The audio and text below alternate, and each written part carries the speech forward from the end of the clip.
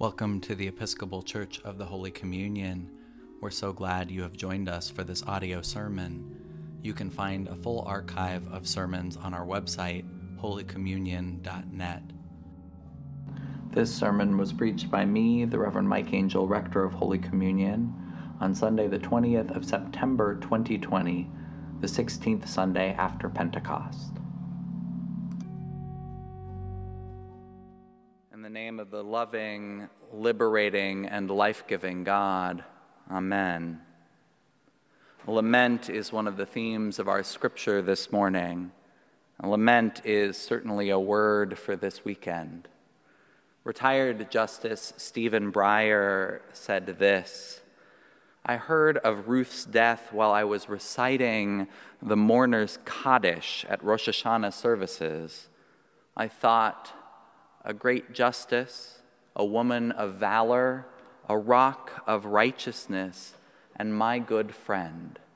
The world is a better place for her having lived in it." Justice Breyer heard of his friend's death while reciting the mourner's Kaddish. There's a place for grief in the midst of almost every synagogue service. There's a place for those who are in mourning. And I want to lean into the wisdom of our Jewish neighbors today, especially on the high holy days. I want to make some space. If you are mourning, if you are grieving, if Ruth Bader Ginsburg's death hit hard, or if you are struggling to carry the weight of the world for any reason, or because of the cumulative effect of these days, pray, breathe, lament, take a moment.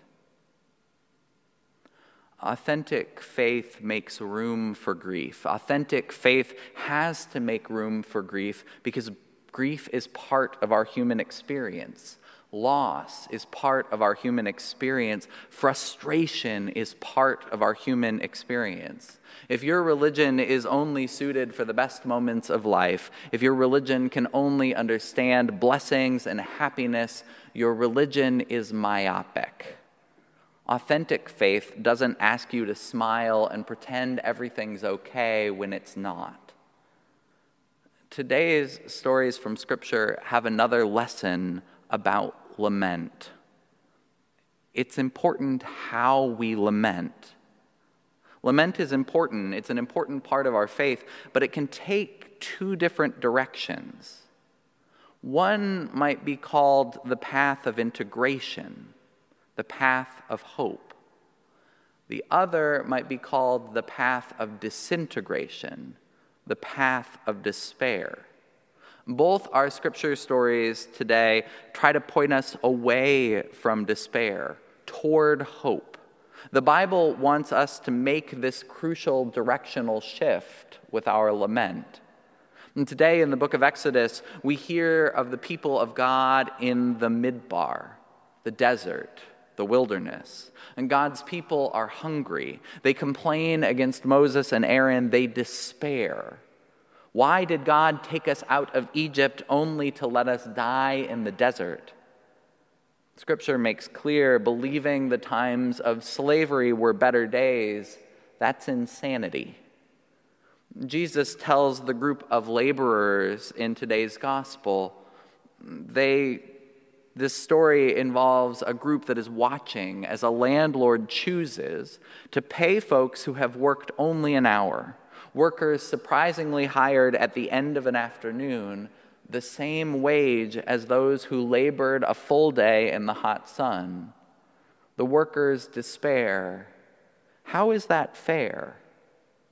I would argue with you in both cases the diagnosis is the same. The people are suffering from a lack of theological imagination. A lack of theological imagination. The people cannot imagine what God is doing.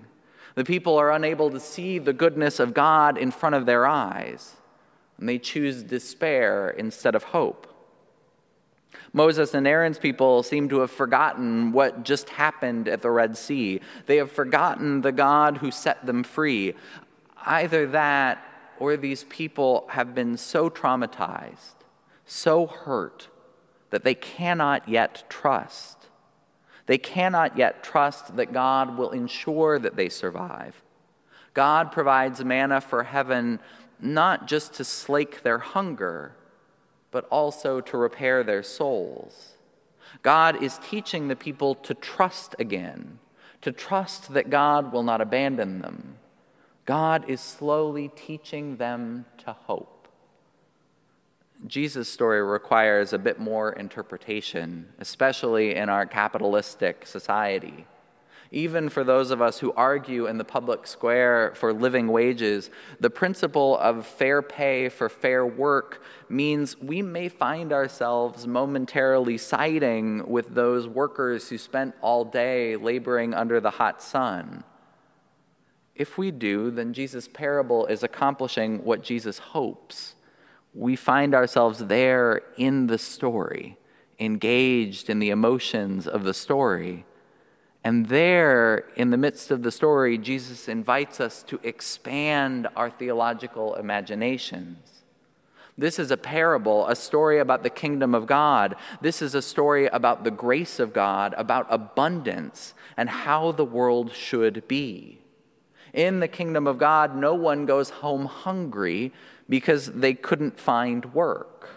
In the kingdom of God, God provides enough for all. Jesus invites his followers to see that there is a certain bottom line that we owe one another. All people are entitled to meaningful work. All people are entitled to enough wealth to live comfortably. We might expand this parable for our day and say healthcare, the ability to go to college, the ability to retire shouldn't be bound so tightly to the luck or privilege of landing a good job. In days like these, when so many of us are looking for work, surely we can let Jesus expand our imagination. There's a danger in the lament in both of these stories. Unhealthy lament turns to despair. We can hear it in both readings. The Israelites are tempted to turn their faces back toward Egypt, to give up all hope. That's despair.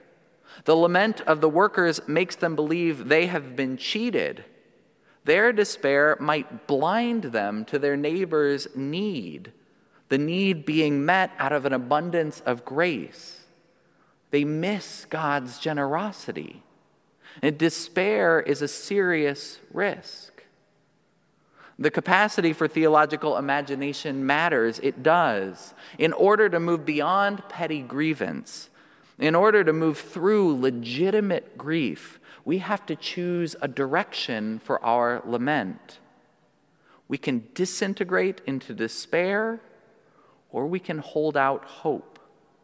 We can let hope, however small and fragile, we can let hope lead us on to the next day. I've read a number of reflections on the death of Justice Ruth Bader Ginsburg. I think folks are right to say she wouldn't want us to believe all hope is lost.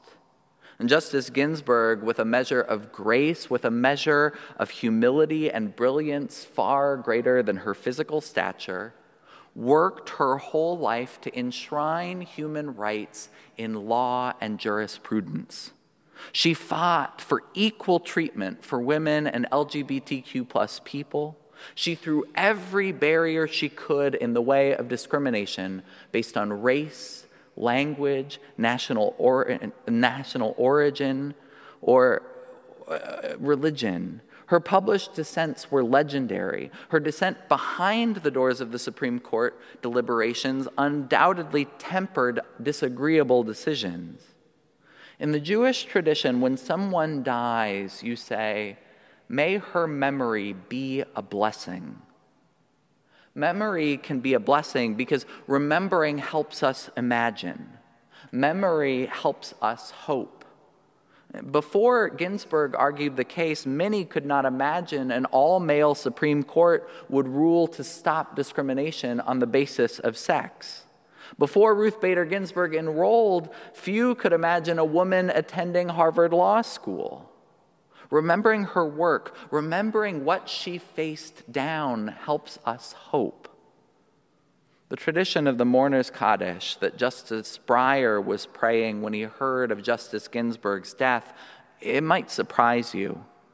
For a full year after a loved one dies, at the High Holy Days especially, the rabbis prescribe the Kaddish. Though the tune is sad, the words are perhaps surprisingly full of praise.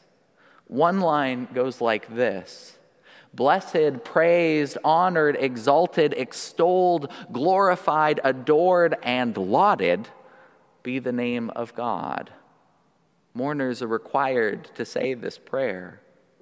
We praise God because doing so helps us to imagine a world worth living for. Biblical lament turns us not to despair, but to hope. Indeed, lament in the Bible is a powerful and strange thing because biblical lament always contains hope inside of it. God does not leave the people alone. God does not send them back to Egypt. God does not choose to take away wages from those who need them.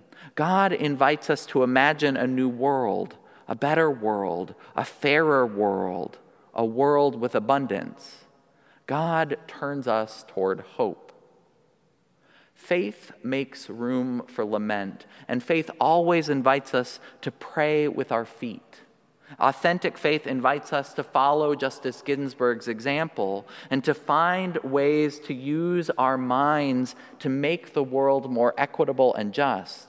What made RBG notorious wasn't cynicism or an angry agenda. No, the justice was a brilliant example of hope and faith. Hope that our world could be better, should be more inclusive. And a faith that always asked, and what will you do next to bring the world closer to that hope? Justice Breyer said of Justice Ginsburg, a woman of valor. The world is a better place for her having lived in it. God's great hope is that our friends will say the same of us. Amen.